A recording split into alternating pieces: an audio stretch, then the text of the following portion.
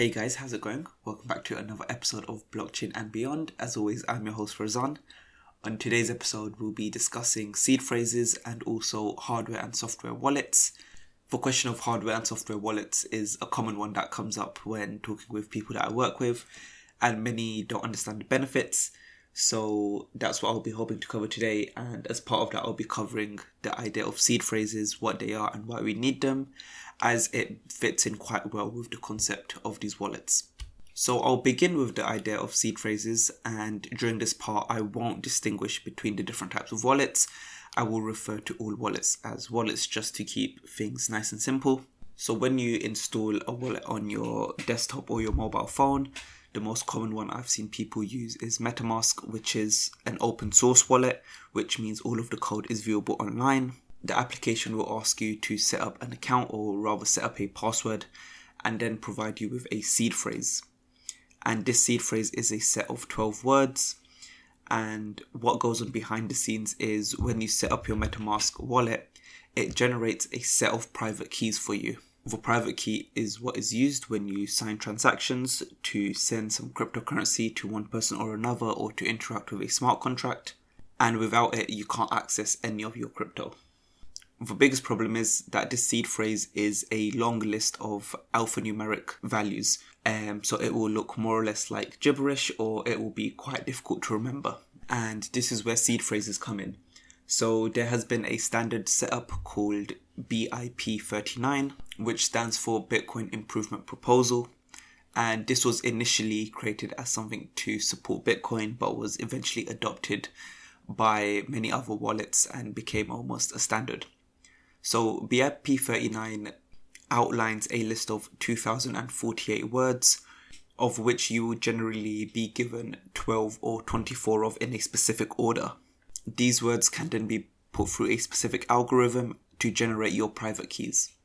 And I probably can't stress this enough, but the private keys are the most important things when it comes to your crypto holdings. Without your private keys, you won't have access to any of your assets, or you won't be able to make any sort of transactions.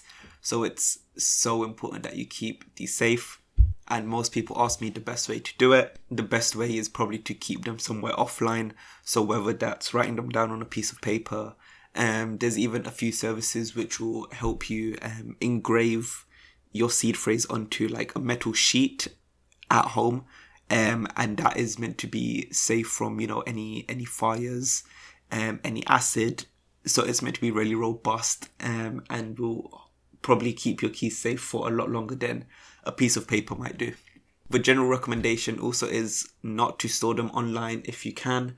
There's a lot more vulnerabilities online, and there's a higher risk that the service you're storing them on may be compromised, or your own computer might be compromised, and you could potentially lose your keys. Now that we've got the idea of seed phrases and the importance of keeping them safe out of the way, we can begin to discuss hardware and software wallets. So these are the two main types of wallets that we will come across.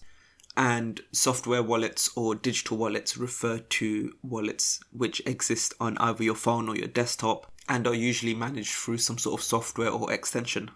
This is in contrast to a hardware wallet, which is a specifically built piece of hardware made for storing keys, and that's its only purpose. They usually have limited memory and again limited functionality, but it's usually very good at what it does. So the main benefit of using software wallets or digital wallets is that it's generally a lot easier to interact with different applications online. So for example, I use MetaMask as my software wallet.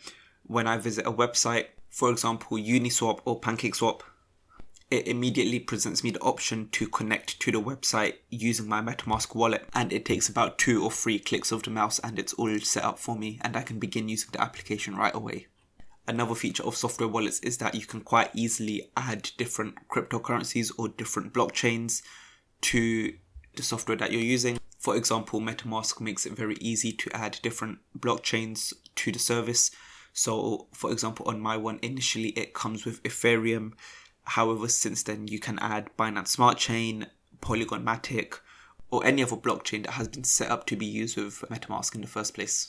On the other hand, hardware wallets are generally more limited in the number of cryptocurrencies they support.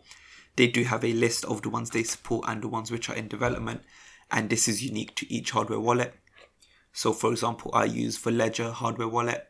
I can visit their website at any time and see which cryptocurrencies they actually support, so I can choose to move my cryptos if I wish to. Smaller coins will be easier to interact with when using a software wallet such as MetaMask, whereas it may be more difficult to do so with a hardware wallet.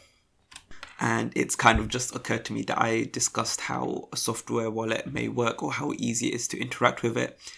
But with a hardware wallet, when you want to make a transaction, you actually need to have the physical device with you. And then when you want to execute the transaction, you will have to manually confirm it on the physical hardware device. So this is an added layer of security which prevents any unauthorized transactions from happening, which is a possibility if you've interacted with certain smart contracts or malicious websites.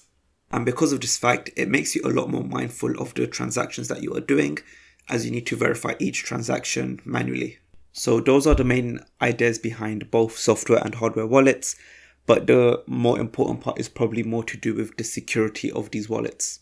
With software wallets, your keys are stored on your device. So if you're using a browser, the keys will be stored in the configuration files, which are stored somewhere on your computer. The risk here is if you interact with a malicious website, or you download a virus, for example, which is made for looking for this information, the malware which had been installed probably has a good chance of finding your keys, which could potentially mean you losing access to your keys and thereby your crypto. Honestly, the best way to counter this is to have just good security hygiene, to ensure that you're running regular antivirus checks, make sure you're not downloading any files you don't trust or you haven't verified, only interacting with websites that you trust or from official sources. That would honestly be the best way to prevent this. I've personally not had any issues. I do try to keep generally safe while browsing the internet, and there's always risks when interacting with any websites that you're not sure of. On the other hand, with hardware wallets, the biggest thing I've noticed is that they generally have limited storage. So the hardware wallets are specifically built to run certain software and to store only a limited amount of keys. The benefit of this is that if anyone was to try compromise your hardware wallet, say for example it got stolen, it would be very difficult for them to crack any security features on there. It would also be very difficult for them to install any sort of malware on the actual hardware device because there is such limited storage. So overall, in terms of security, I would personally go with hardware wallets, but hardware wallets do make it a bit more difficult to actually interact with certain applications. However, there are now ways to connect your hardware wallet, or in my case for Ledger, to MetaMask to interact with applications on different blockchains. And all of this still requires me to manually confirm any transactions on my hardware wallet. So I am in complete control of everything that is going on with my crypto and my keys. Now I'll go over some other, I would say, not misconceptions, but questions that people usually raise. And the first one is that Bitcoin does not live in your device, or your crypto does not live in your device. So your crypto exists on the blockchain, and this is accessed through your private keys.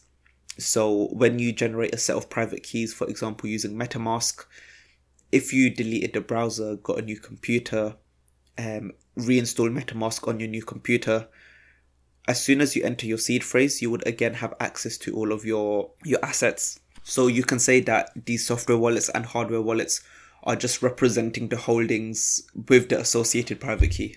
The next one is that your seed phrases can be recovered into different brands of software wallets or even hardware wallets, as long as they all follow the BIP39 protocol. So for example, I can take my seed phrase from my Ledger and implement it into a Trezor or even a Cold Card, which is a new type of hardware wallet. I can also import my seed phrase into software wallets such as MetaMask or Trust Wallet, and I would have access to all of my cryptos again. And I guess the third point is that with a hardware wallet, you don't need your hardware device to actually receive any cryptocurrencies. You can retrieve your public address from your hardware wallet and you can store them somewhere, and you can send it to anyone whenever. but you don't actually need your physical hardware device to receive any cryptocurrencies. You only need it to actually send cryptocurrencies, because this is when you need to use your private key to verify these transactions. And I think that's all from me. I covered everything that I wanted to. I got through discussing both hardware and software wallets and the idea of seed phrases, which is usually where a lot of people get confused. They don't understand the difference between the seed phrase and the password they may set up for their applications. And it's quite an important part, because the seed phrases are, which ultimately give you access to all of your holdings, and without it, you could lose everything. As always, it's been a pleasure talking to you guys. If you do have any questions, feel free to reach out to me on social media. It will be a pleasure to hear from you. And yeah, until next time, goodbye.